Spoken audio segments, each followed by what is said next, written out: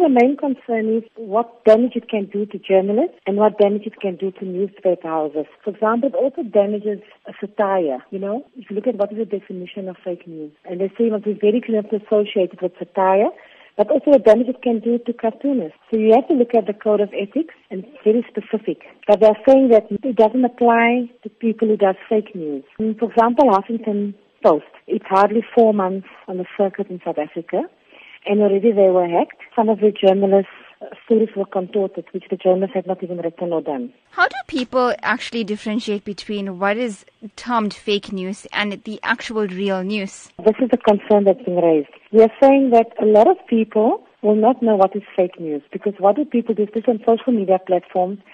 They either pass these news along, They don't know what the difference.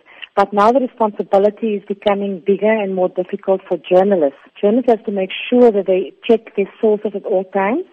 But at the same time, too, journalists have to ensure that media houses respond as fast as possible. For example, if Twitter gets hacked, or if their web page gets hacked, or if their email addresses get hacked, they need to respond so quick to minimize the damage, because it can contribute to them losing readership or viewership.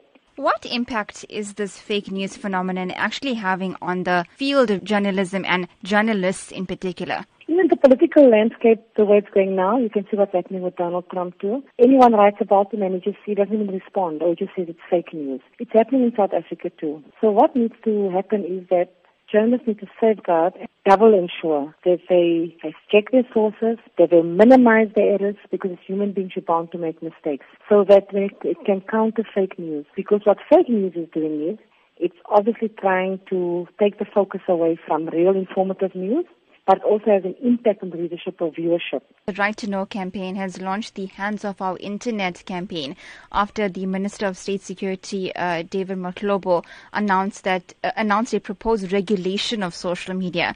What impact do you think this regulation will possibly have on the dissemination of fake news? I fully support them. I don't think that our minister should be allowed to regulate the media. I'll give you a simple example. Remember when SABC took the decision not to show the violence that was taking place?